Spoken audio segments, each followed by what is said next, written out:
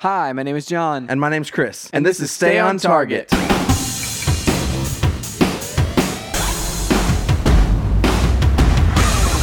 Hey, everybody, welcome to Stay on Target. We are your hosts. You can find us online at StayOnTargetPodcast.com. Did I come in early there? Maybe a little. Like I wasn't quite ready for it for some reason. I'm not sure if it's just because like I haven't been on the podcast.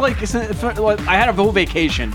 Like literally left for vacation at the end of last week's episode. I was like packing to go. Yeah. And then got back like yesterday. Yeah. And so I don't know. I'm still in vacation mode, man. I'm still like sluggish from. I'm like, yeah, no, everything's good. Let's not rush this. Let's just chill. Yes. Vacation John. Vacation John. That's what I'm going to blame everything on this That's episode. fine. I'm okay with it. Okay, good. I'm glad you're good with it.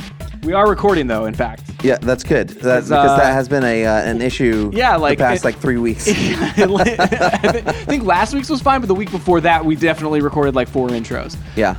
But yeah, so like we're doing good, man. It's That's recording. Great. That's good.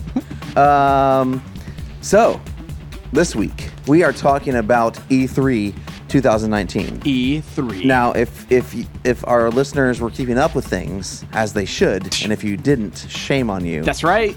Last episode came out Tuesday. That's right. And it was Fultron and I, and we ran through every single press conference announcement, with the exception of the PC gaming show.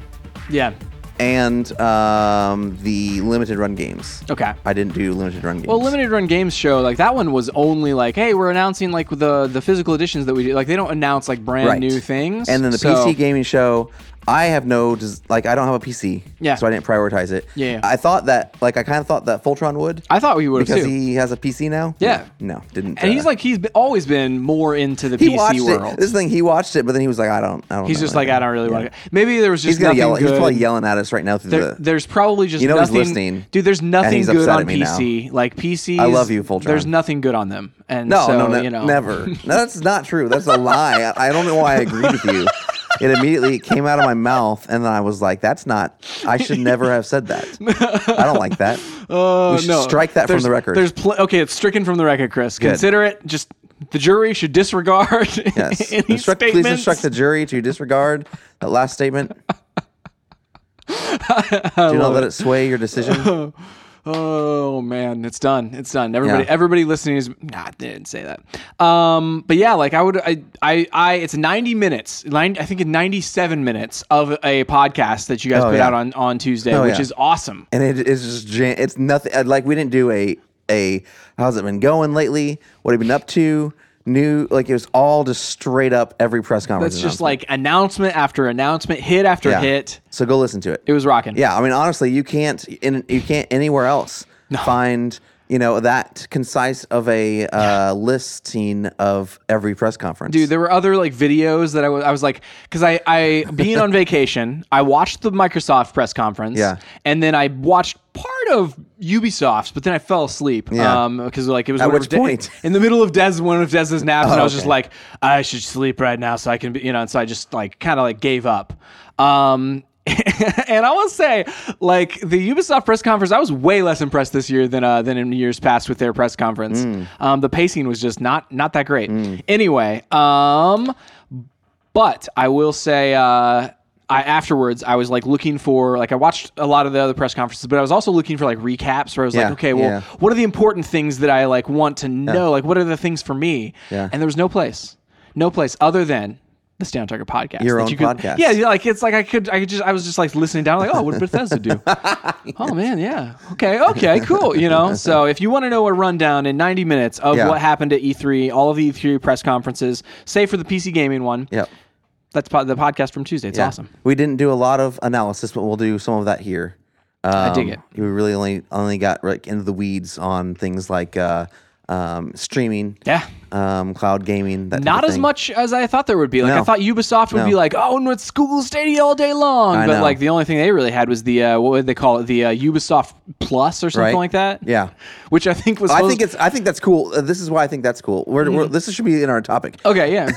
But the reason I think that's cool myself in the face is because is only the potential that it that I see through Google Stadia because it's coming to Google Stadia, which means that you can play for a low fee, play any Ubisoft game, complete Ubisoft game on any screen that can do Google Stadia? Google, yeah, anything that can do Google Stadia, but like Google has still been kind of cagey about like what devices, because like it's like anything with a Google browser or whatever. Like, Well, definitely you can do Google you can do Chrome, browsers. but I like- think you'll be able to do iPhone. yeah, because you can download Chrome. You just have to do it through Chrome, like at that point. I see.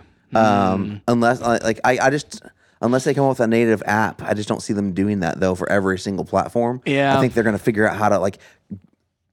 Chrome is their native app at that point. Yeah.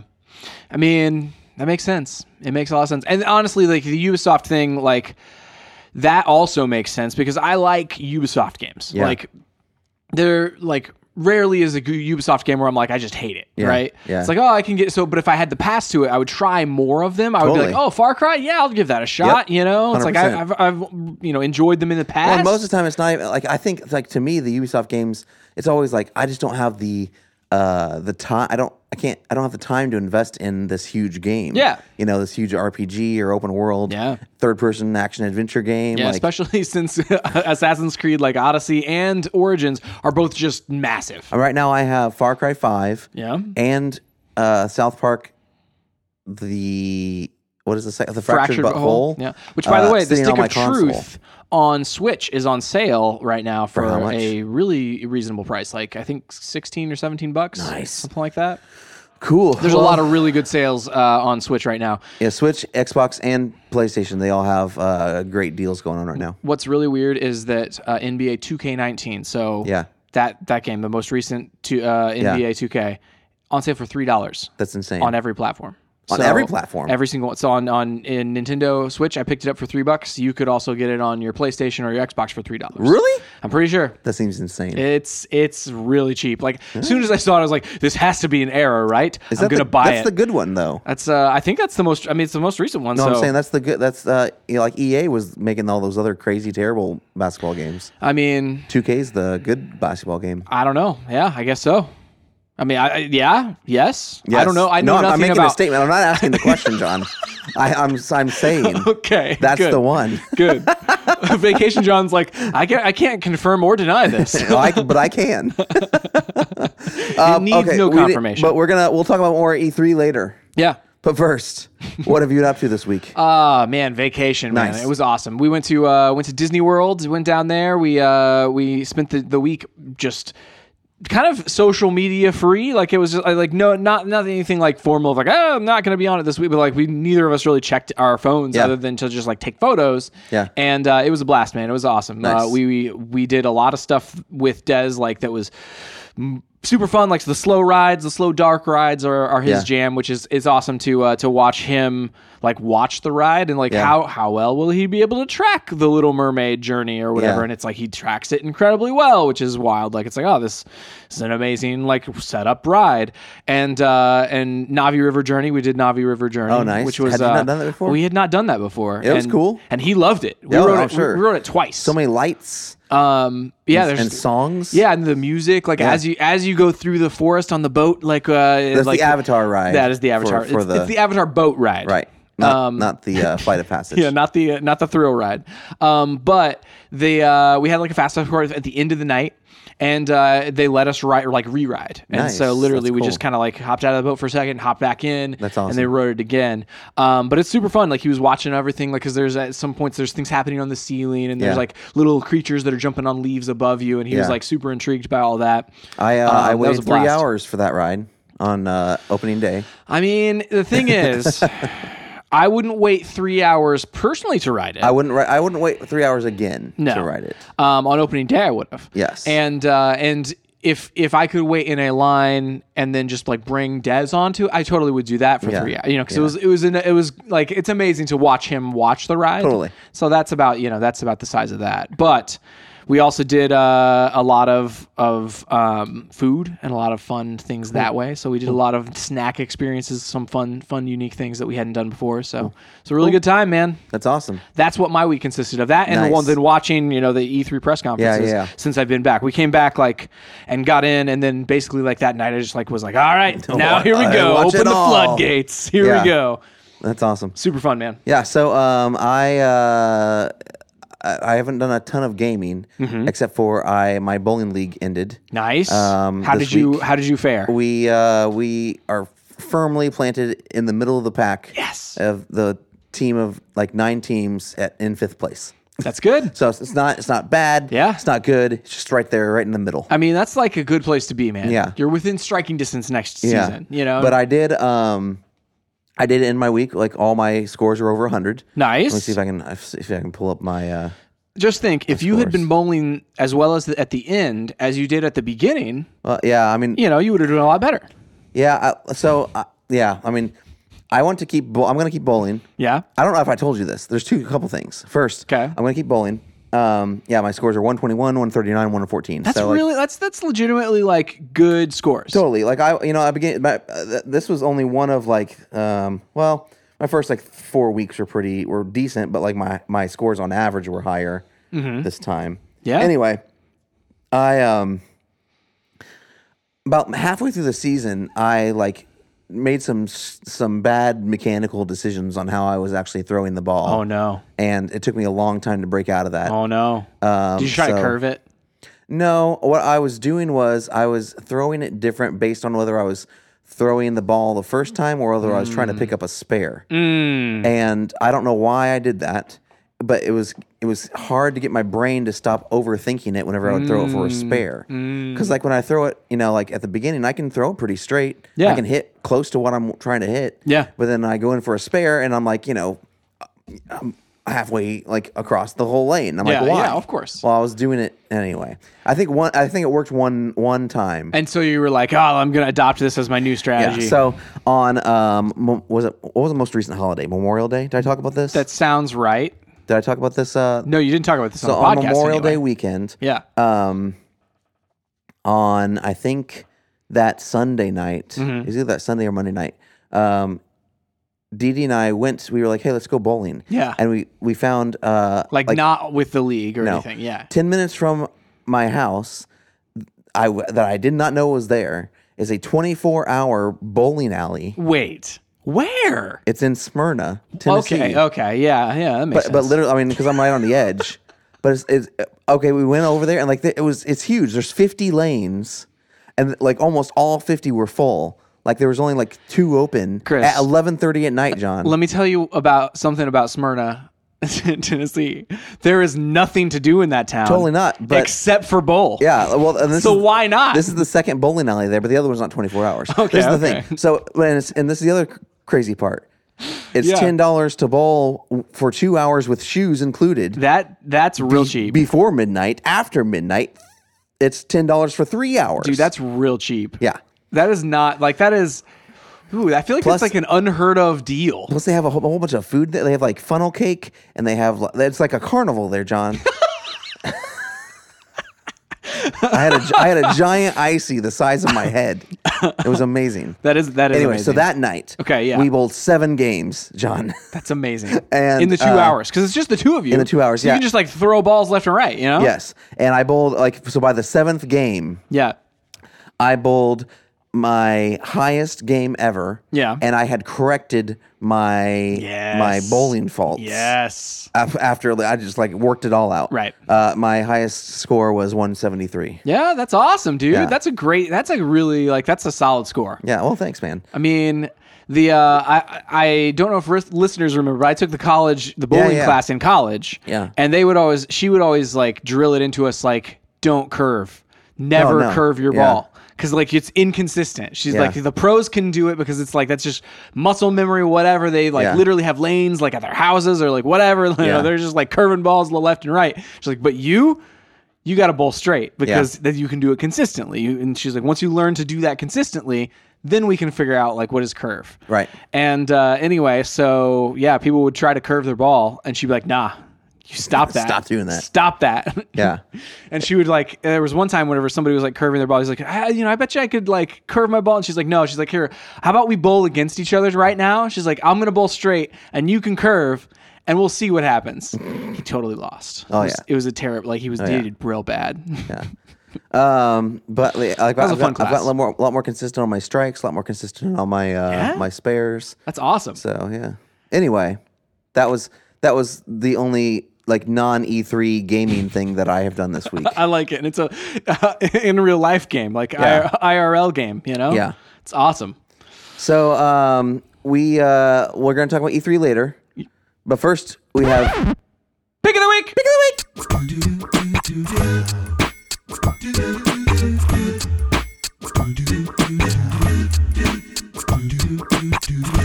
I feel like I kind of let that one hang there a little bit too long. It's okay. And again, Vacation John. I'm okay with it. Chris, so this week on Pick of the Week, we are going to be talking about our favorite, or I guess our most anticipated upcoming game that was shown at E3.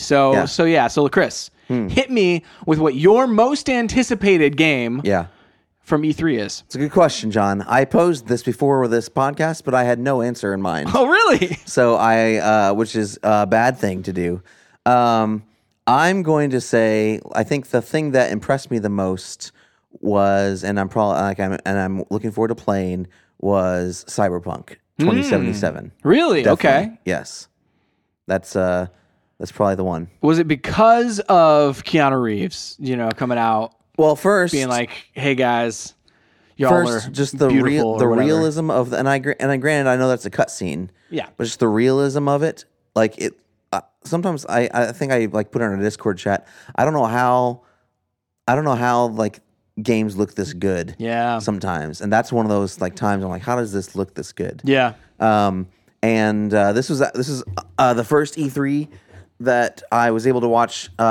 One of the press conferences in 4K, nice, which was Microsoft, because they on Mixer they allowed you to, and YouTube could as well. I think this year. Anyway, in previous years, things have not been in 4K. Right.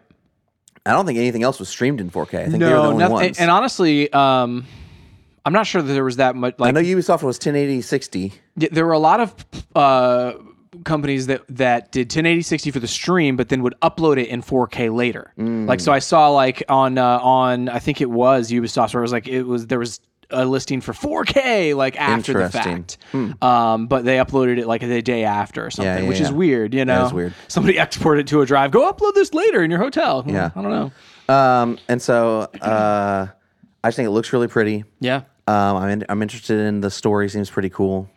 And yes, Keanu Reeves at the end. That was amazing. That was amazing. Like that the exchange that he had with the audience where he's just like out there hanging out was awesome. Yeah. That was like I think it was one of the moments where I was like, my mouth dropped open whenever the doors lifted up and all the smoke poured out and it was Keanu standing there. And you're like, what is this? Yeah. But yeah. And the thing is, we already knew about that game. It wasn't a new game announcement. That's right. But this is the first time we saw any kind of like extended trailer. Yeah. And this we did not know about Keanu Reeves. Right.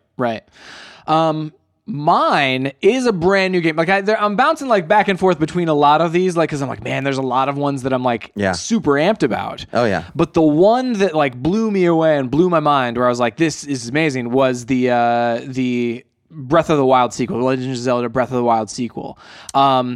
Which just the fact that like they're making a sequel rather than it being like a brand new game or like we have because like that's what Zelda like that game franchise is like we just now we hit the reset button and we have a whole new adventure with Link and Zelda and stuff. Except supposedly, I was listening to a podcast. They were saying that Majora's Mask is a direct sequel of Ocarina of Time. Mm-hmm, it definitely is. And so that's the only one. And that was a weird one because what they did was in order to meet a deadline to have another game out, they wanted to basically have a game out within a year and a half or so after Ocarina came out. They used the same assets as Ocarina and then just designed a game around that. And same game world, but they twisted it in these weird dark ways where they essentially you fall asleep and you wake up. It's almost like, or you fall down a hole and then you're like, it's basically what if Ocarina of Time and Alice in Wonderland like combined. And so like you have that kind of like, everything is the same, but it's twisted. Or it's like, with have they ever Wizard of Oz where it's like, it's the same characters as Ocarina of Time, but they're like completely different now. Like he's a straw man instead of, the farmhand. Have they remade that at all yet? The only time they did was they did a remaster for it for the 3DS. Okay. So I could play it there. You could play it there if you wanted to. All right. And but yeah, like that's kind of what this looks like, because it looks like, hey, it's the same world, it's a direct sequel, but it looks really creepy. Yeah. Zombies. Yeah. Who knows, man? I'm excited for it as well. Yes.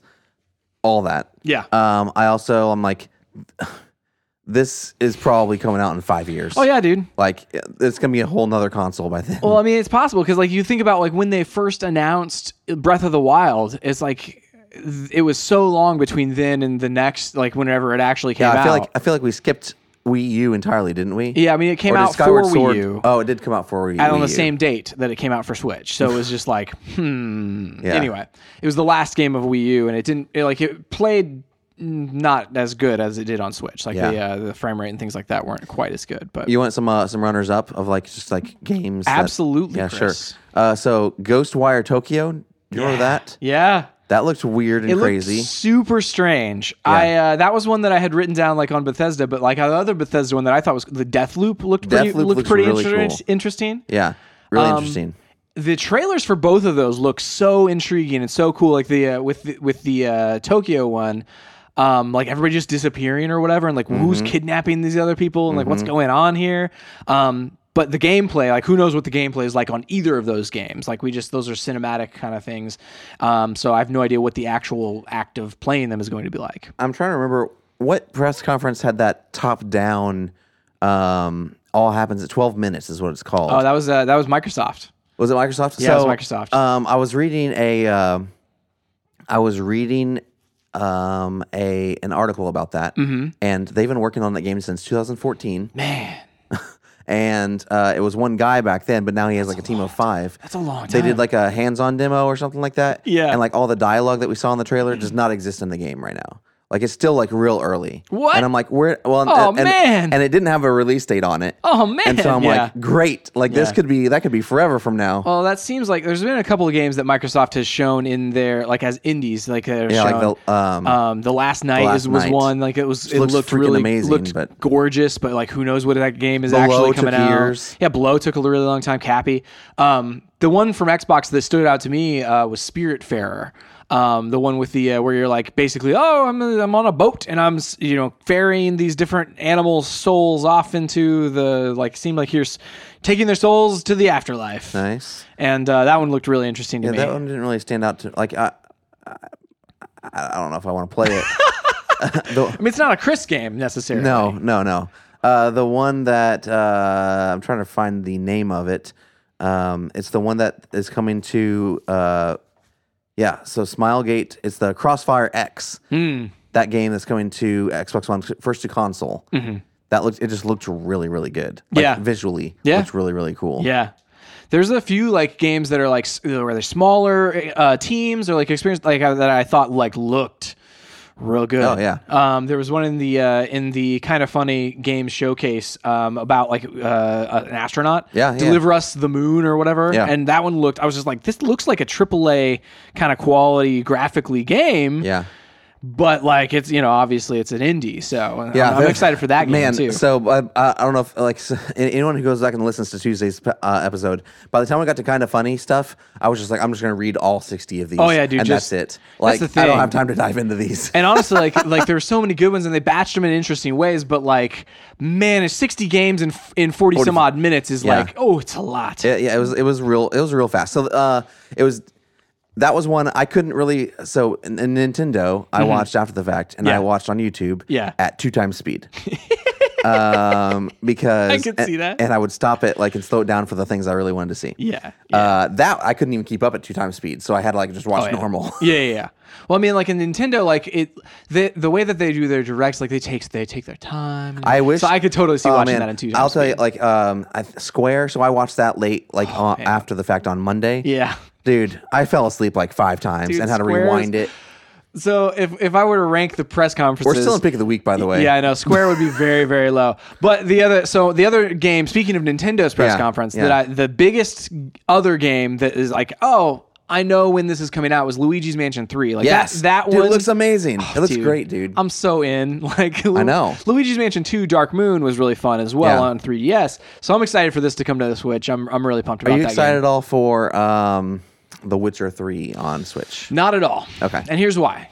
graphically, that game on Switch is not nearly as good as it is on console. Because I remember they did. I don't know if that's a mobile game. Like, I don't know if I really want that game on the go. It's maybe mobile games. I like to I like them to be. Sometimes I don't even like Fortnite on mobile. Yeah. Because I like them to be shorter. I can put them down kind of experiences At any time.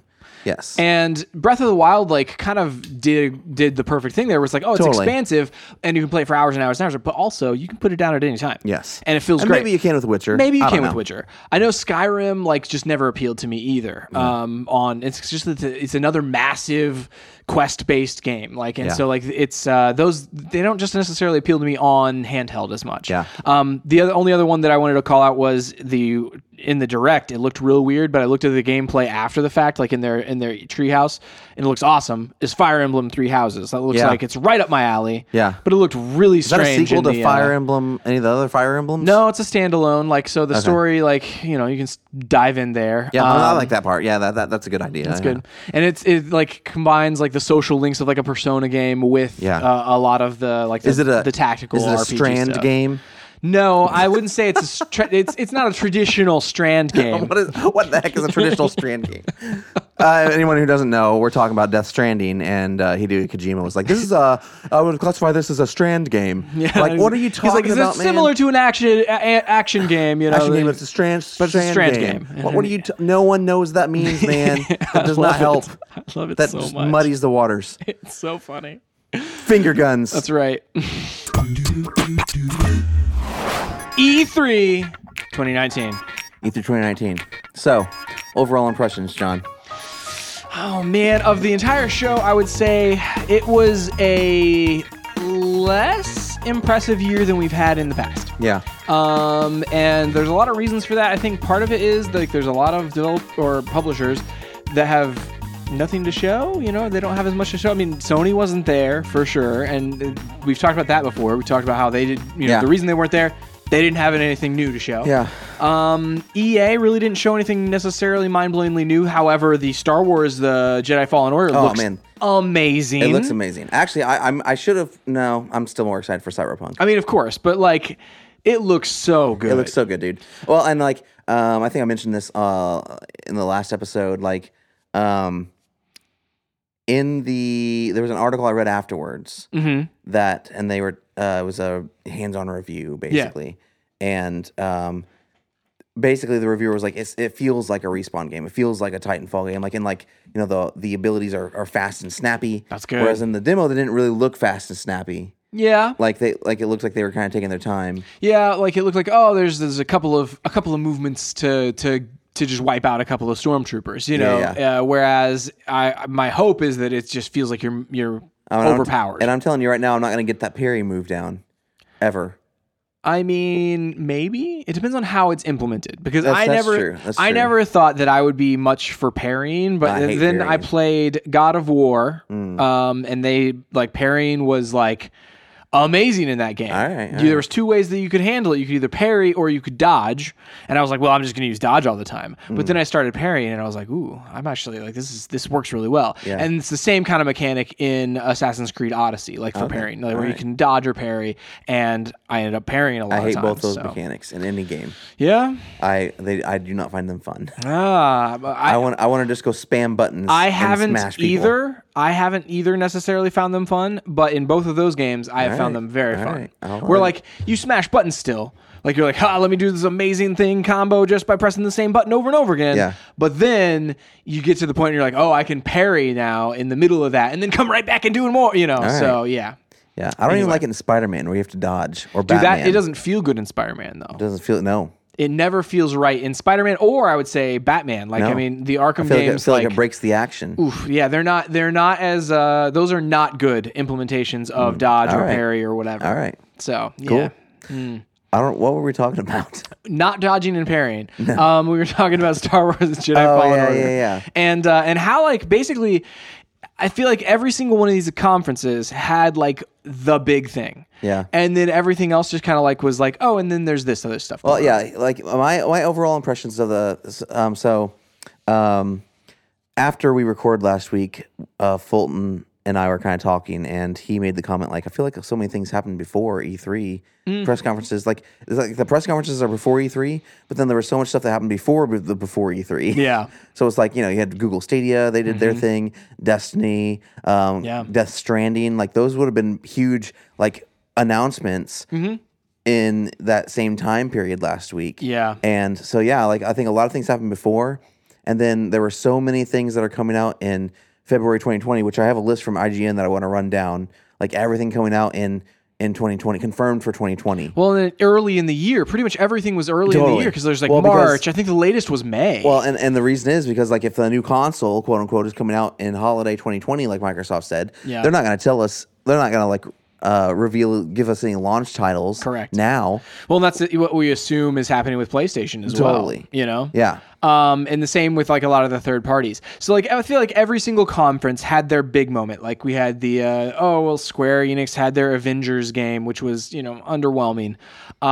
We had, for me anyway, there are certain elements of it I'm like, that looks amazing, but then certain elements were just like, what are we even doing? Like I still don't even know what the game really is. I don't know. It looks like a mess, dude. But I'm glad you're not. I'm not the only one, because like I keep seeing things online. And they're like, this looks like you're playing the movie. I'm like, no, it doesn't. This looks terrible. Well, so it may look like the graphics may look high fidelity, like you're playing but I still don't know what am I doing? Yeah. Well, I read some hands-on demo hands-on demo like write-ups, and you basically have different abilities with the different characters. And what's crazy is like they described, I don't even, this is maybe The Verge or something. I can't even remember where I was reading. I wish I should have saved it. But like it was, they were saying like the Hulk feels like Prince of Persia. Cause he's like wall running and dashing and like weird stuff like that. That's strange. I know. Black Widow and Captain America both feel kind of the same, because they said they don't have superpowers. Of course. But I'm like, but Captain should feel way different than Black Widow, because he does have superpowers. Well, like he has super strength. And stuff, but then she should be a little bit more like agile or something. Or so stealthy. They should feel vastly different. 100%. Well, this is like, so what you're detailing is like my fear with the game. Yeah. Going into this, and always has been, where it's like with this Avengers game, is that in order to do these different things of like, oh, well, we're going to have the Thor's hammer and stuff, right? And it comes back to you whenever you throw it, and we're going to have the suit flying around. We're going to have the Hulk smashing things. Like, in order to have that, you are almost designing for like 6 different games. And unless it feels as good as the best game in that each of those respective genres, what's the point? Like, because like I think about God of War, like you throw the axe and you call it back, and it feels so good whenever it does it. Like there's some magic happening in the DualShock 4 controller that makes it feel like you're throwing an axe and like calling it back. But unless it feels that good to play as Thor, there's no way. Did you ever think, what would make this God of War game better? Is if I had a character that played exactly like Prince of Persia in here. Or is like, I really want to fly around in a suit right now. Exactly. This feels so good, but it's not enough. I need some Anthem in this game. That's right. It sounds like it's. I mean, obviously, if you do an Avengers game, you have to. You can't just like make you be one Avengers character, and then they can't just be clones of each other. So correct. Like, I get what they're doing. I just don't know if that's the gameplay experience I want. Yeah. I feel like you try to be everything, you're not going to do anything well. Exactly. I feel like this, while, yes, I agree that if you're going to do an Avengers game, that's how you should probably do it. Yeah. It just seems to me that's not, if it's not fun to do each of those things, or even the most fun, doing most of those things, then why don't I just play God of War again? Or why don't I just play like Prince of Persia again? Or why, unless they're going to like innovate or be the best at those respective things, then why would I do that? I think because I think like my interpretation of what they were telling us is that this is basically a Destiny style Avengers game. Like it's going to be online with 4 players. Oof. They're going to release content at regular intervals, which also feels a little weird to me.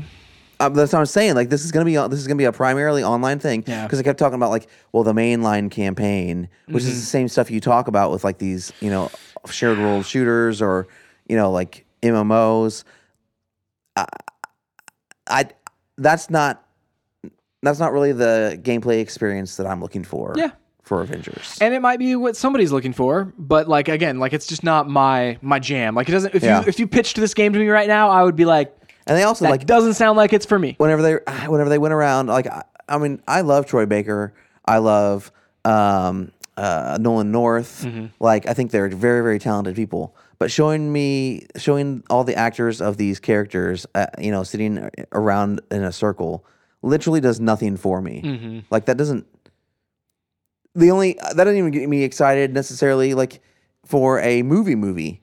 Yeah, even whenever we had the cast photo of like Star Wars and everybody was there. That was that was probably the coolest example of that because it was the old actors back together again. Yeah, well, and it's like you confirmed essentially with that one photo that all of these people are back. And so it's almost like the Super Smash Brothers reveal like last year was like everyone's here, Exactly. It's like that. It's the equivalent of that, but in a photo. But like, I mean, other than that, like I don't care. Yeah. I didn't need seeing a photo or trailer of Brad Pitt and Margot Robbie and Leonardo DiCaprio wouldn't have made me more excited for Once Upon a Time in Hollywood. It's true. And that's, I think a lot of times like developers will do the behind the scenes thing because they don't have enough ready to show, or because like, we think that that's a good like trade off where we don't have to reveal enough. That was even behind the scenes. I would rather see them recording lines. Right.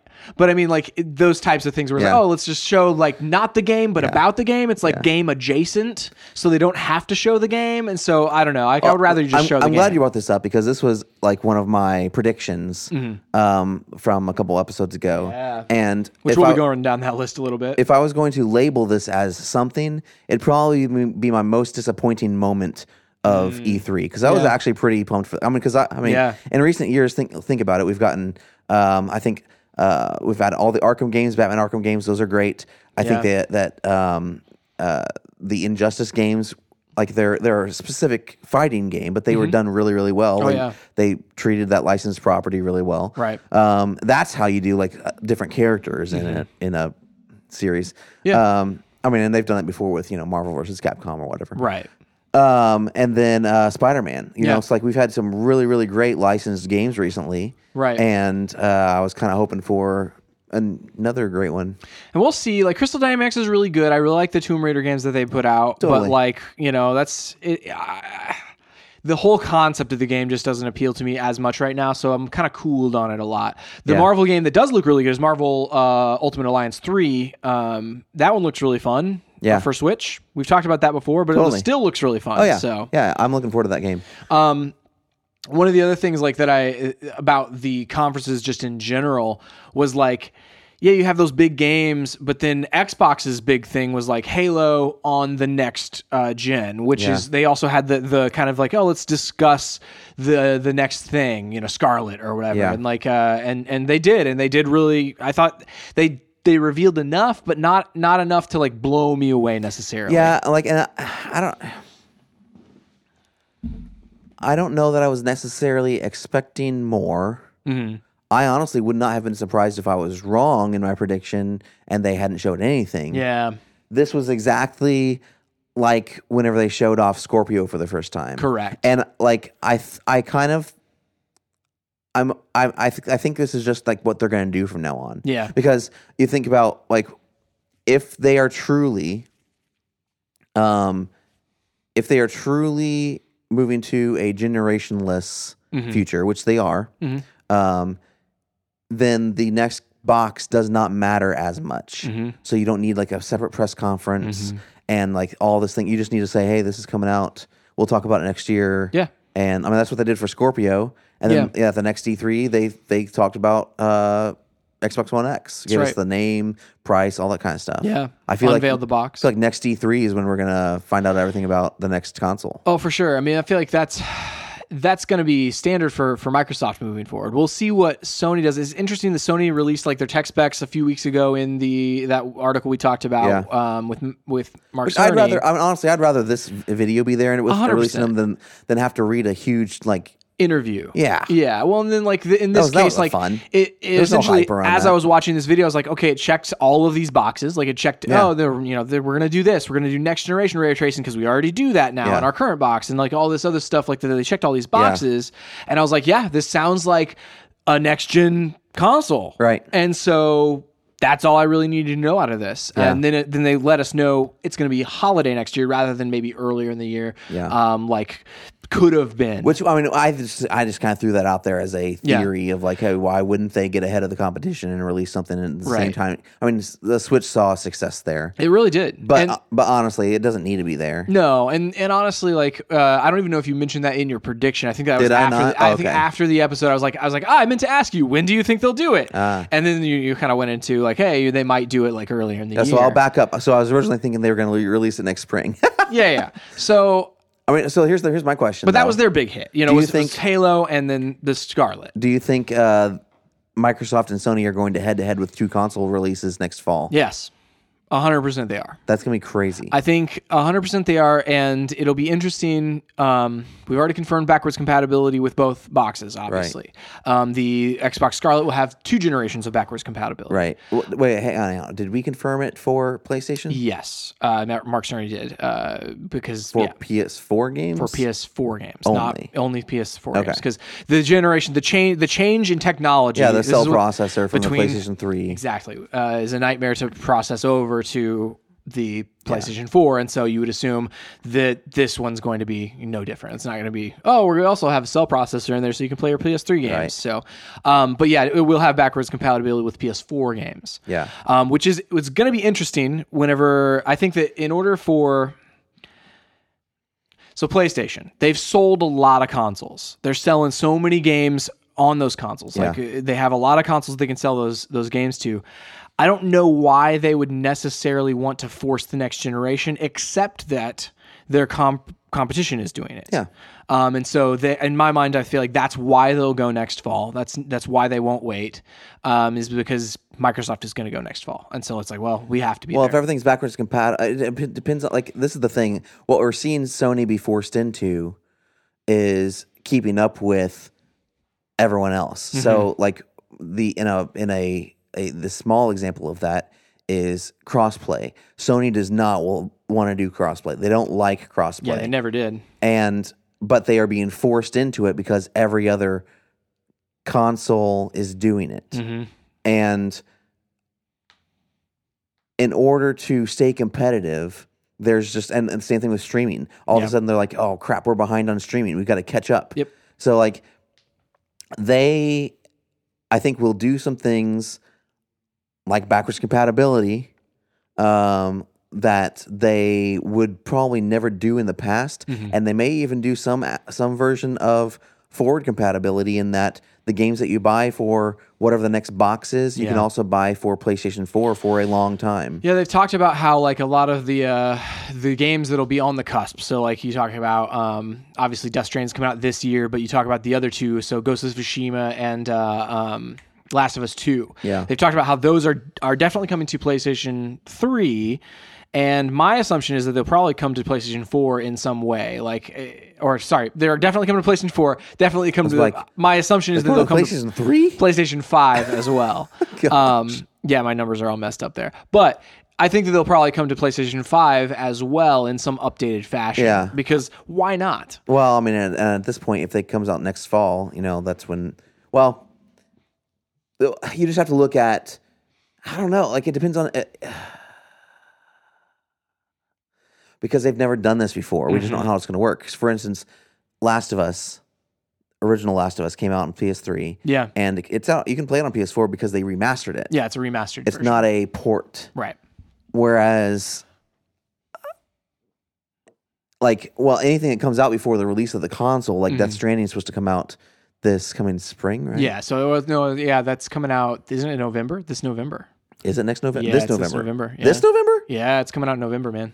This November. So that would have to be like it's a forward compatibility kind of thing, is what I would assume. I think about the idea of... Or they try to sell it to us again in another remaster. There's possible that, but also I wonder if it's a situation where like, Xbox One X enhanced, like that type of we're living in that world on Xbox already. Yeah. And so some of the PS4 games are PS4 Pro like enhanced, not as much. Like it's not as drastic as OG Xbox to Xbox One X. I just think like any Xbox One game is like they are planning on that being playable forever. Yeah. And it looking great. Yeah. Whereas like there are two versions of I'm trying to think of a good example.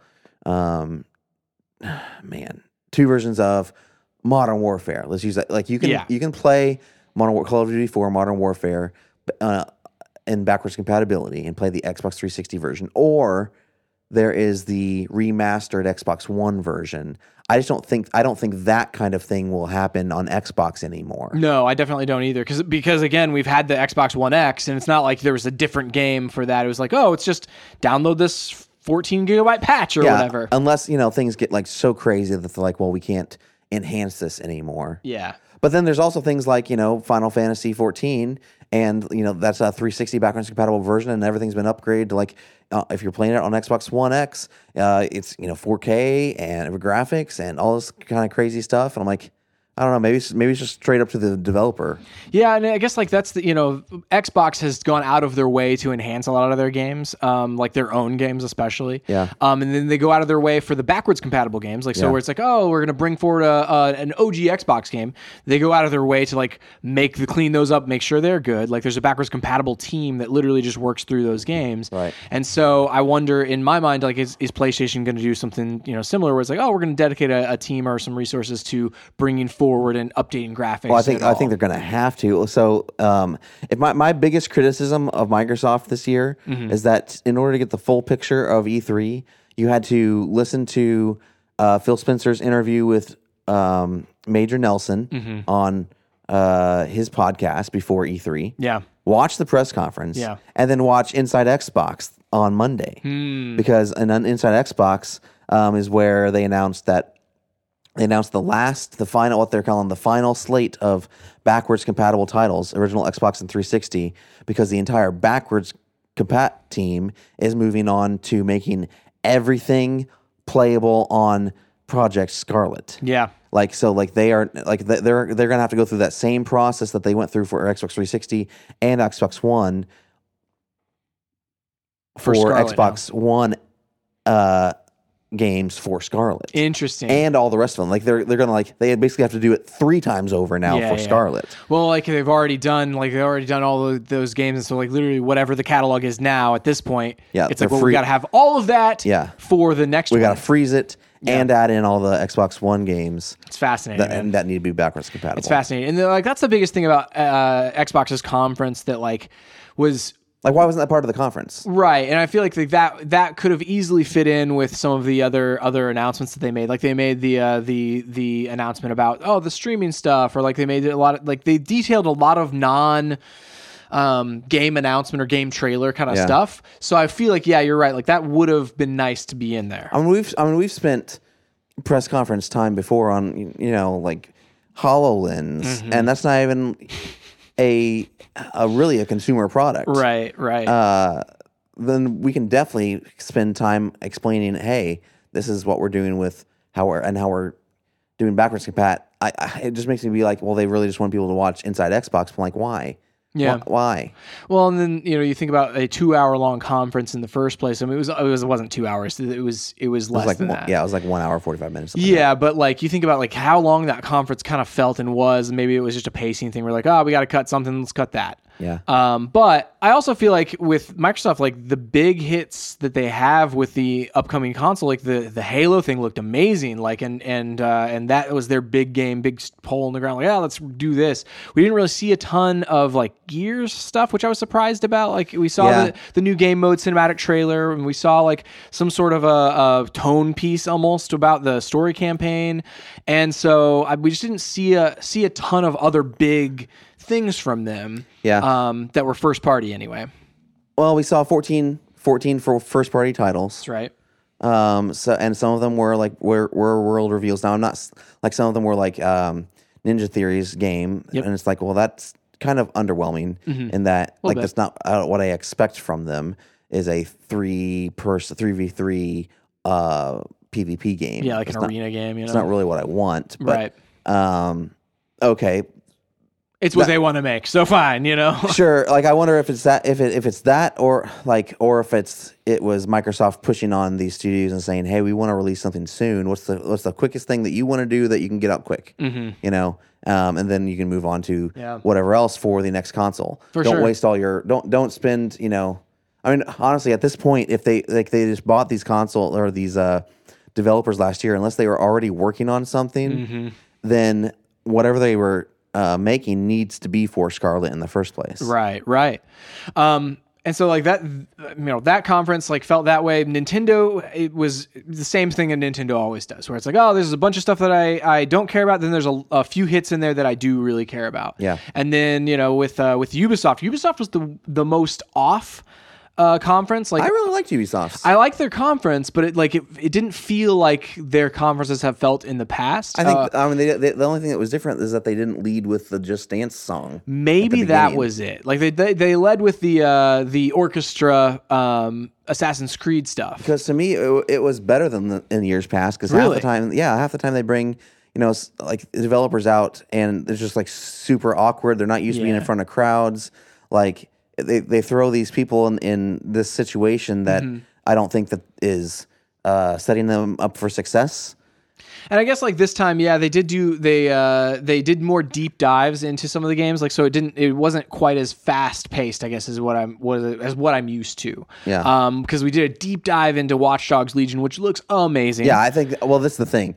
I was fine with that because they had to show that game off for me to understand what was happening. Yeah. Because whenever you give me the elevator pitch, it sounds corny as all get out. Yeah, it does not sound very like you're like, what's the gameplay of this like? Well, yeah, so like, hey, I'm gonna be all these people. What does that mean? Can I just I just jump around? Are they all versions of the same people? Exactly. Like, what does this even? And so I think like their demo walking through those 3 different characters like really helped me like actually be pretty excited for that game. Agreed. And like that was the biggest game that they had. Like that was, and then all the other games kind of just felt, oh, here's more for a lot of Rainbow Six Siege. Yeah, or not a Siege, but Rainbow Six in general. Right, and there's more not Legion, more Division. Division, yeah. Yeah. And, I'm pumped for that. There's some cool stuff in there. Yeah, and that appeals especially to like the hardcore like Division fans, like people who've played the game. Yeah. It didn't necessarily like drag me in and be like, I want to play this, but if I had played it, I guarantee like well, I'll that's be like, the thing. I'm in Like for this. I mean, I don't know. I'm not holding out hope that you're going to play that game, but it's amazing. You'd love it. I mean, my thing is like they were pitching it correctly because they sold it to the people who already have it. Like they sold the DLC to the people who already own it and own the game, and so like that's who you need to pitch that to. Yeah. And same with a lot of the other content with like Rainbow Six Siege, with like, oh, we're bringing out new operators and we're not ending the game. Like it's we're not developing a sequel or anything. There was a lot of that all around. You had that with Smash. You had that with Bethesda's conference. A lot of their stuff was DLC or updates to things like Fallout 76. And that's kind of like, again, it kind of goes back to, it feels like everyone's kind of holding for next fall. And in the meantime, the things we need to talk about, or all we can talk about or want to talk about, are these updates to games. Agreed. And that's about it. I mean, it was an interesting year. It wasn't like filled with because we're in that holding pattern for the next gen consoles. It just wasn't filled with like the big mind blowing stuff that I feel like next year will have. Hopefully. And so you had mentioned, last week on the podcast that you kind of hoped that this year wasn't as good for like Sony, or you hoped people would come back, basically be incentivized to come back to this. What, like, do you think like that's what happened? Or, I mean, it's hard to tell. I mean, if this, I mean, this is just, everyone's reactions.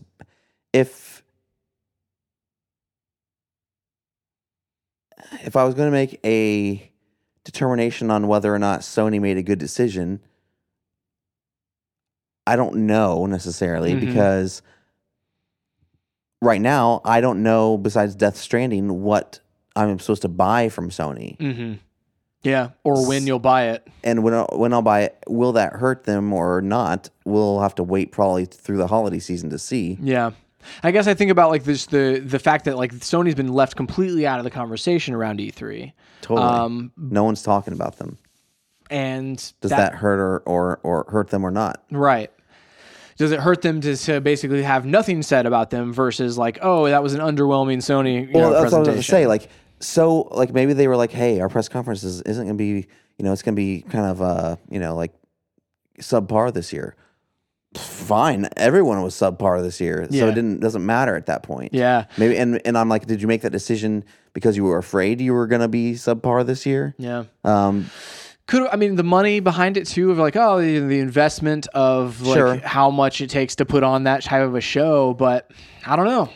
Yeah, the thing is, yes, Sony's huge though, and people and companies like Microsoft would not do and have the presence they have. EA even because Sony didn't they didn't even have to do if they were like, hey, we're not going to be on the show floor, we're going to do our own Sony Play or whatever it's called. They could have totally done that. Yeah. That's what EA's done. Yeah. And I honestly think that like it served them well doing EA Play, even though that was long and it was weird, but it served my needs. Like, sure, maybe you only have 5 games a year, but like I was I'm definitely more excited about their games having them talk about them. Yes. And for the first time ever, I talked about this a little bit. I referenced this a little bit, but for the first time ever, I am excited to play a Madden game based on the like X abilities they were talking about. Yeah, where you're basically like, these are your superpowers. Right. That's freaking awesome. It's really cool. And like never before, always they usually bring like some random football player on stage. And they show a cinematic trailer and talk about some kind of career mode. I'm like, whatever. But like that actually, them talking about those abilities and diving deep into it for a half hour actually made me want to play that game. Yeah. Same thing kind of with FIFA, where they were talking about like, hey, most people will play soccer around the world. Yeah. In the streets. And so we're bringing that to FIFA. I'm like, that's cool. That's super cool. Yeah. Yeah, and that's the thing. Like, I don't know if. I don't want to play The Sims though. Oh no, of course. No desire. Like the Sims is huge, has a massive player base. Since last Sims I played was like the first one. Yeah, first one. But yeah, like the idea of even if it's underwhelming, like thinking about like the things that underwhelmed me in the conferences, like where, okay, so Fire Emblem Three Houses, really strange story trailer that like did not do anything to make me excited about that game. Yeah. But at the same time, it made like that fact that it was underwhelming made me look up and be like, well, okay, what is this game then? Like, is it something I'm still interested in? Yeah. And it made me look up more about it. And it's like, oh, there's 30 minutes of gameplay. Let me watch. Oh, it's going to be awesome. It's right up my alley. So like it's being negative news or having a negative reaction to something, still at the very least, I'm having a reaction to it. Whereas like with Sony, it's like, none of those games even register right now. Yeah. Yeah. So. Then that kind of brings up a good point. So I think there's this weird in-between now between having the big press conference, but then also taking time to talk about the things that you want to talk about and dive deep into things. Because, Microsoft had that podcast with Major Nelson and Inside Xbox, and then Nintendo, right after their press or their direct, they had the Treehouse. Yeah, they went into the Nintendo, like the play Pokemon stuff, which I was like, oh man, this looks amazing. Right, and like, why was this not in the press conference in some way? EA Play doing these extended deep dives, and maybe that's more the speed of what E3 should be now. I don't know. Yeah, but like, I find as a consumer more value in those types of deep dives than I do in a indie hype reel. Yeah. Both Microsoft and Nintendo did that. Yeah, or a really, really confusing story trailer where you're like, what? Yeah, like I would rather just see a deep dive into the gameplay. Just tell me what this is. You know, like, and I will say though, I don't necessarily like marching these devs one after another out on, like Square Enix did that. That was all they did. Yeah. Like they did that to death. Yeah. And they weren't the only ones, but like every single, they're like, okay, we're going to show this trailer. Now this other person's going to come out and talk about this game. Now this other person's going to come out and talk about this game. Yeah. And now we're going to show another I'm like, good night, man. Yeah. Like none of this is what I want. Yeah. and then I think a deep dive would have served Square Enix a little bit better because, again, their biggest game of Avengers. Having watched their trailer, I still don't know what the game is. Right, and there's people who are writing articles about what that game is and stuff. But why not just show that? Why not just have somebody sit there for 20 minutes and show me what this game is? Right. Well, and as this on Inside Xbox, Phil mentioned that this has become more. I think they asked him. No, this is Major Nelson. Sorry, he asked him how does he view E3 now, and he said, well, it used to be a literal trade show where you were talking to buyers who were going to buy your product, and then it turned into more of a press thing. And now, honestly, I kind of view this as a consumer-facing event now. Yeah. Because there are consumers here. There are more consumers watch than ever. Mm-hmm. To me, the behind closed doors demo that you're not allowed to show gameplay from. Mm-hmm. And you're just gonna they're going to walk out of that room and do a write up on. Why not just show the rest of it rather than have someone the press describe these things to us? Mm-hmm. Why not just show us? Yeah.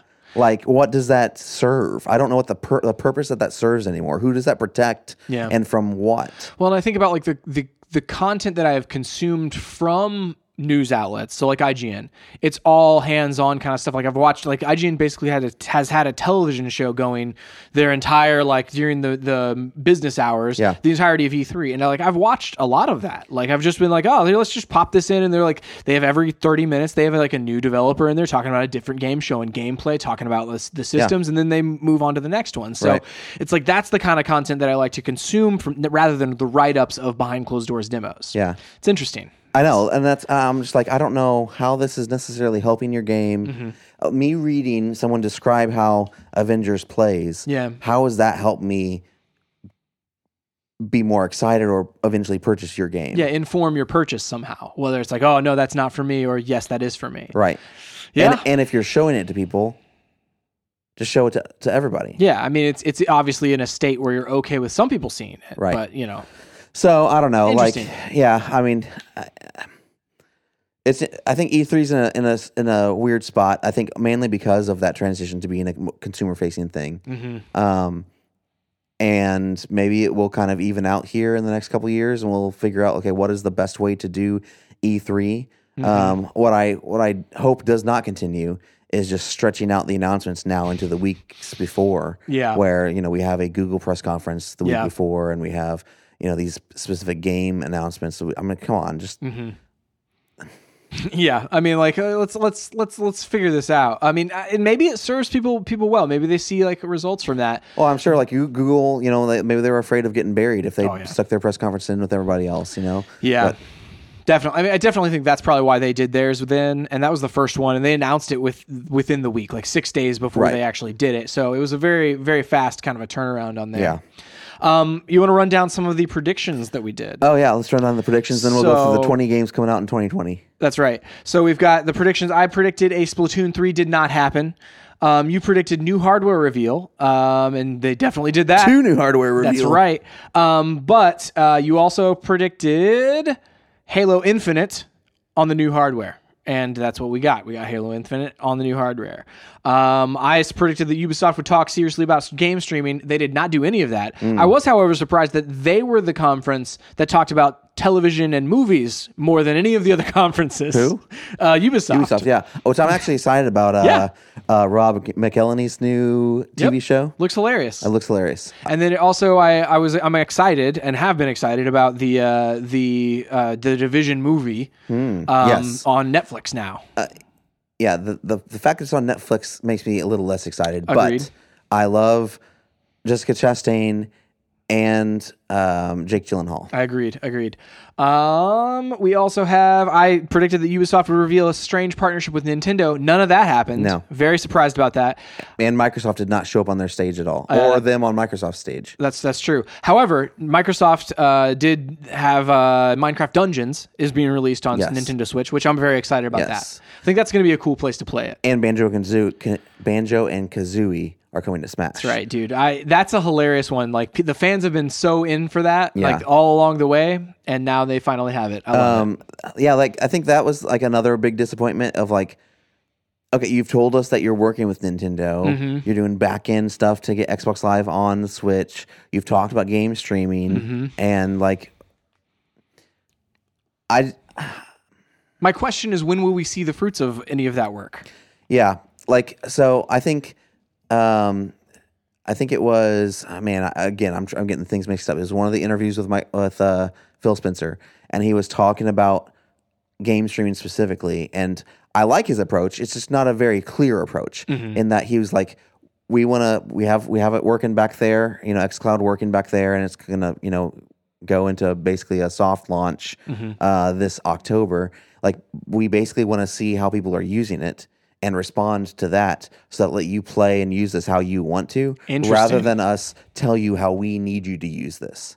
Interesting. Which I love that approach. Yeah. But it also like doesn't sell it to me. Right. You know what I mean? It's really blurry in that it's like, well, then how can I see myself using this? Exactly. It's almost too pro-consumer. Yeah. Why don't you tell me how how am I supposed to use this? How should I be expected to use this? Yes. Like, in what situations could I use this? Yeah. I feel like what we're looking for is the moment where they did the Switch reveal, where Karen was playing Switch on the rooftop party. Yeah. We need a Karen playing xCloud on a rooftop party. Because honestly, on Bethesda's stage, when they showed someone playing Doom on their phone, that was a better demo of game streaming than Microsoft has ever done. Yeah, that's true.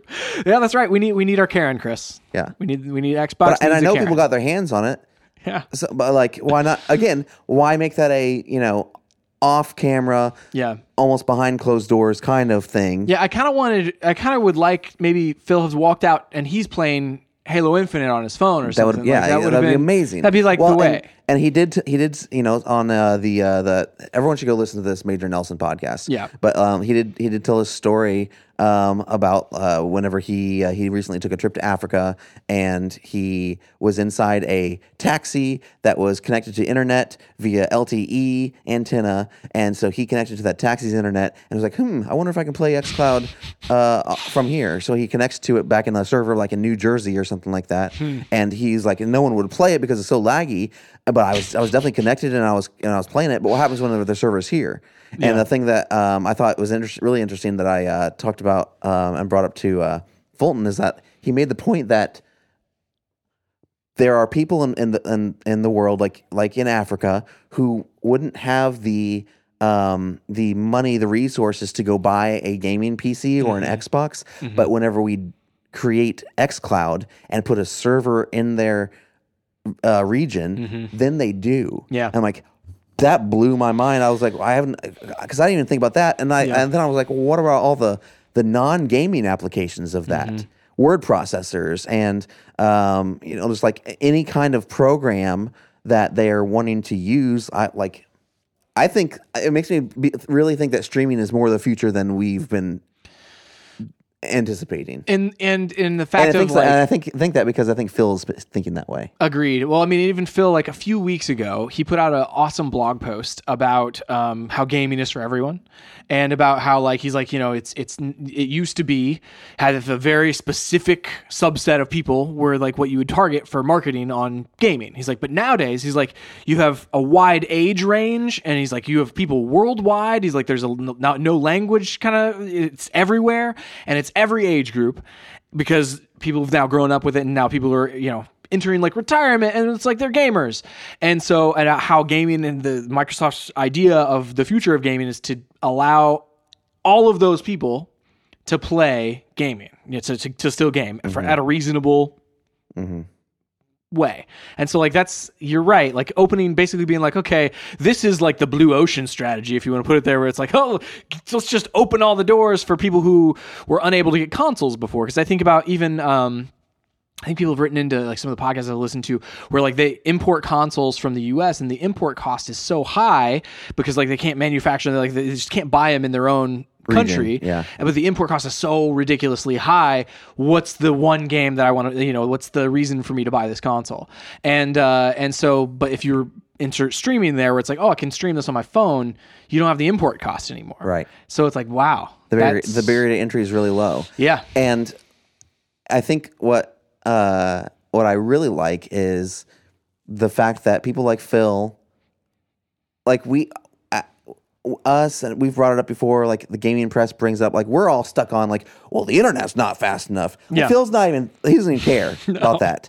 Like he's like, it's not even there. He's thinking like 10 steps ahead of that too, because he knows that eventually the internet will be marketplace will force everyone to catch up. Yeah. And there won't be data caps, and there will be enough broadband for everyone. The marketplace will force that. Yeah. Otherwise, we're no one will be able to use anything on the internet anymore. Right. And so like once that happens, though, what is that situation? Right. That's like where their mind's at and his mind's at. Yeah, and you think about like the situation of like, oh, well, there's no internet in certain areas or whatever. Like you think about people like Mark Zuckerberg from Facebook, like where he's like, oh, well, we had this plane fly over this area of the middle of nowhere in Africa, and it's like, well, we were beaming internet down to them for the first time ever. Yeah.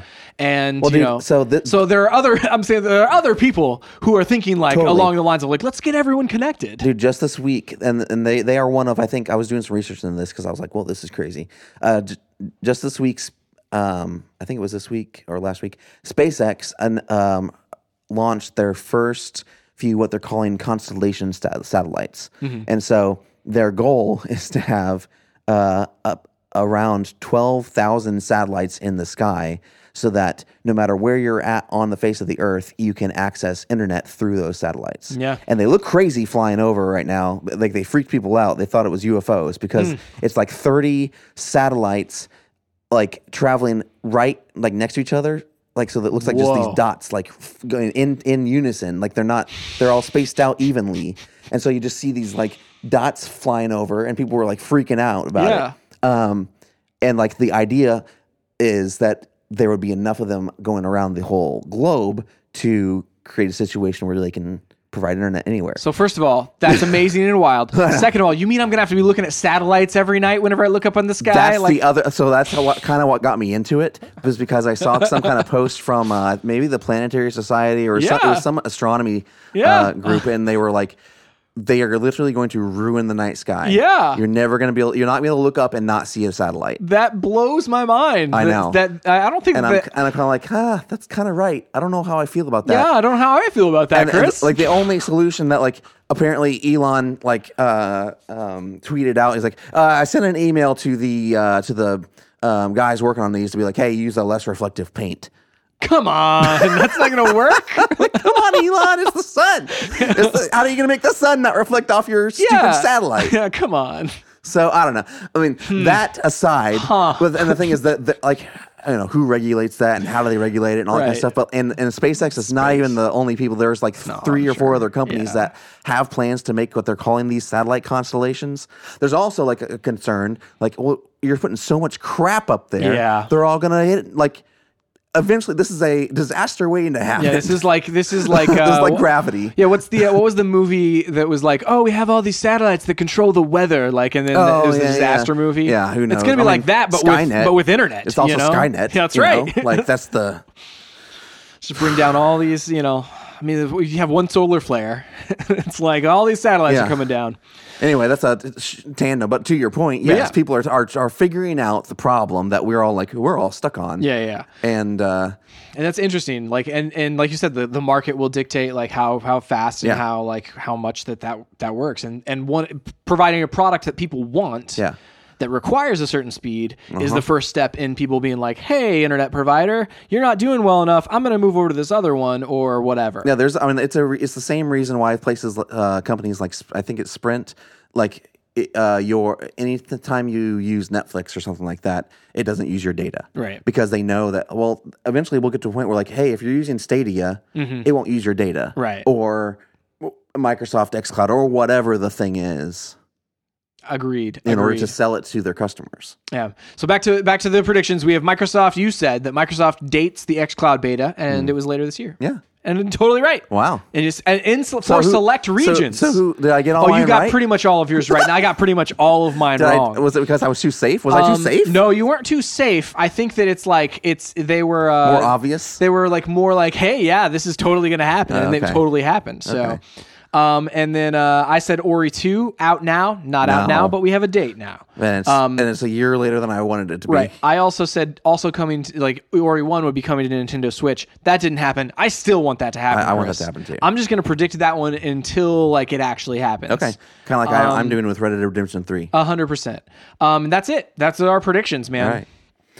All right, so I want to run down real quick. This is from this is a list from IGN by Colin Stevens, and he listed out every blah, blah, blah, blah, blah, blah. Wait, what is this? Yeah, these are all sometimes they write the dumbest intros. We'll talk about 2019 in the intro, but it's confirmed games coming in 2020. I'm just going to run down this list. I like it.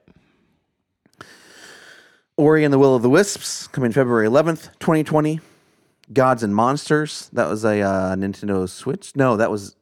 Where was that? Where did we see that? I'm going to find out. That was on Ubisoft, I believe. Yeah. It looks fantastic as well. Oh, yeah. I had written that one down. For everything. February 25th, 2020. Final Fantasy VII Remake, March 3rd, 2020. Watch Dogs Legion, March 6th, 2020. Animal Crossing New Horizons, March 20th, 2020. Which looked really fun. It looks like survivally crafty. Yeah, dude. I could be into that. I mean, I've never played an Animal Crossing game. Me neither. Yeah. Vampire the Masquerade Bloodlines 2 coming in March 2020. Dragon Ball Z Kakarot early 2020. Rainbow Six Quarantine early 2020. Trials of Mana early 2020. Cyberpunk 2077 April 16, 2020. Marvel's Avengers May 15th, 2020. Dying Light 2 Q2 2020. Minecraft Dungeons, another game that I'm like, I want to play this. Agreed. And apparently I haven't read it yet. I saved an article earlier today from somebody who did another hands-on demo that says there's building in it. Like you can craft and build in this. I know, the idea of it being procedurally generated, initially I was like, oh man, I don't know about that. Because Minecraft But it's Minecraft. Yeah. So it's it Totally. It conceptually makes sense, and it will be fun because it's Minecraft. I'm really looking forward to it. Yeah, I agree. Spring 2020. Outriders, Summer 2020. Halo Infinite, Holiday 2020. Mm-hmm. Carrion 2020. Destroy All Humans Remake 2020. Empire of Sin 2020. Lego Star Wars The Skywalker Saga 2020. No More Heroes 2020. Persona 5 Royal 2020 worldwide. What does that even mean? Pokemon Sleep 2020. Psychonauts 2 2020. Tales of Arise 2020. Way to the Woods 2020. Dude, this is too many games. I mean, I'm done. But the Persona thing, going back to whenever it said worldwide, Persona 5 or the Persona games typically release in Japan first. Well, that's dumb. And then they get translated elsewhere. Yeah. And then, so that one is worldwide. It's because it's basically a Ultimate Edition of Persona 5. So not really a new game. So it's already been translated everywhere else. So nice. Yeah, dude, there's lots of interesting the early 2020 ones are the interesting ones where I'm like, man, March and April, and even February, March, April are huge next year. Yeah. Which blows my mind, just a little bit. Yeah. So, and I guess that's just like you said, because the next gen consoles are coming out, everybody wants to get their game out right before the next gen consoles want to come out. Yeah. I don't know. So I mean, I don't know. It's a weird time. It is. I am interested this summer whenever we get into July or whatever. We always kind of talk about hey, what games are we actually going to play this fall? This year? And I will be interested to get into that a little bit because I'm not sure yet. There's a lot of games coming out this fall too. Definitely Star Wars. I'm definitely interested in the new Call of Duty. I mean, that was another game that wasn't there. Right. That usually they talk about in some capacity. I mean, it would have been because they have to deal with Sony. Yeah. I wonder how that works where it's they normally would talk about it at Sony's conference because Sony is their marketing partner, but it's your marketing partner didn't show up to the party, so apparently they don't can't get talked about. Which, I mean, again, if I was, if I was Call of Duty, I'd be kind of bummed. Yeah. Yeah. Which is probably why they made all that noise before E3. Right. Again, they were another game that came out front and did this big release and reveal before E3. It's true. It's also interesting with like this fall, like Destiny, like potentially getting back into Destiny if I want to, like because that all looks really appealing, and Death Stranding is another one where I'm like I really want to pick that one up. Yeah, real quick before we end the show, let's talk. Like Destiny looks. I think the things that they're doing is really interesting. Yeah, it's still really confusing. It is. Like there was Jason Schreier did a podcast with him apparently that he was having to drag all the answers out of him. Of course, you didn't answer my question. Which like this is the thing. My whole thing with Bungie is like even though they split from Activision, we still have to deal with Bungie talking to us. Yeah, and it's still like a really like they're very cagey about things a lot of times. Cagey, and I don't know why. And I'm like because I don't either because we're gonna figure it out. Yeah. We're gonna eventually we are gonna find out how this works. Things like, hey, do I have to buy if I buy the expansion once on console, now that it's cross progression, does that mean I own it over on another console? Right. The answer is no. Mm-hmm. So just tell us no. Yeah. Don't be all weird about it because we're going to figure it out eventually anyway. And then we're just frustrated because it took us so long to get the actual answer. Right. I mean, that's the thing. Like, if it's bad news, like getting it out of the way, like just get it out. It's better. It's like let people like come to terms with this without like them being like, well, why'd you try to mislead me or something? Yeah. And I used to think that was Activision, being weird. No. It's totally Bungie. It seems like it's Bungie, because it's like they have no reason to hold any of this back now, other than just for their own secrecy. Yeah, it's very strange. Yeah, and then Ultimate Game Pass. We didn't talk about that at all. That's right. Right now they announced Game Pass for PC. Which it was interesting. Like I kind of thought that had already like come to pass a little bit, but I think it was just the co-ownership. Like you buy it on console and you have it on PC as well. Yeah, there's cross buy, but they had said that they were going to bring it to PC, but it hadn't launched yet. Yeah, and there were like no details of what that would be. Like honestly, until this press conference, a lot of people thought that it would be included in the price of Game Pass. Like you just buy Game Pass. You just get it. Yeah. But I understand why it's separate in that, like, there are, going to be different games on PC that you want in Game Pass because they're PC games than are available in Xbox One Game Pass. Yeah. And so, like, I get it. The deal that they have, though, like with the $15 per month. So it's $15 which is bucks gold a month. And both Game Passes. Yeah, and so you do that for 12 months, and that's $180. So you could get Game Pass and your gold for $180. So what that that's on a monthly price. It's on a monthly price, but like what it calculates to, if you buy a yearly Xbox Live Gold membership, that's $60 for that. And that's off of it's a lot off of the monthly price. The monthly price is $10 or whatever, like per month if you do it a la carte every month. Right. And if you do Game Pass, it's $10 a month. Right. So like you do the math on that, it's like this is literally the best monthly price for Xbox Live Gold and Game Pass. So if you were going to have both of those, you might as well do the $15 a month membership there because it's the best price on Gold you're going to get. Even if you do yearly. Exactly. Yeah. Like even if you pay all at once right now for your yearly membership there, it's like, oh, this is you're saving lots of money there. So totally. It's interesting. I mean, I'm interested. I mean, I love Game Pass. Yeah. I bought I bought like on sale. I bought some 2 6-month cards or whatever from Amazon. Right. And that's the only way that like I could see even like it working, but that was to get people in. Yeah. And so, I mean, they used to have those kinds of deals on Xbox Live cards, and those don't even really those don't really exist anymore. Yeah. Even on Day after Thanksgiving, Black Friday, like they don't have that great of deals on Xbox Live anymore. I mean, honestly, I'd rather pay one fee and get all the things that I want rather than have to break it up into different subscriptions anyway. Yeah. Well, and it being a monthly fee allows you to cancel at any time. Whereas, like, if you have a yearly, I've already spent but then that you gotta money. Cancel gold. Well, that's true. Which I'm never canceling. But I mean, it's if you wanted to, like, all of a sudden just like, I'm not going to use my console at all for the next month or whatever, you could cancel it if you wanted to. Yeah. But yeah, it's an interesting process. They're really pushing hard into that subscription, which is the way it goes. They announced that 30 games were coming to Game Pass first in this conference. Yeah, honestly, Game Pass is a no-brainer these days. Yeah, a lot of them were games that I probably would have picked up, like anyway by themselves, and still might if I buy them on Switch rather than Xbox. But it's like with them being in Game Pass, it's like, well, that the price of that game, half of the price of that game would be a month of Game Pass, and I can play both of those games in. So it's like you save like $40, $50. So it's amazing. I love it. What are we talking about next week, John? That's a good question. What do we have coming up? I know we have like some reviews coming up. I mean, so there was something that came out this weekend. I know Toy Story 4 is coming out sometime soon. What came out Toy this Story weekend? 4 comes out next week. Men in Black International came out, but it apparently is terrible.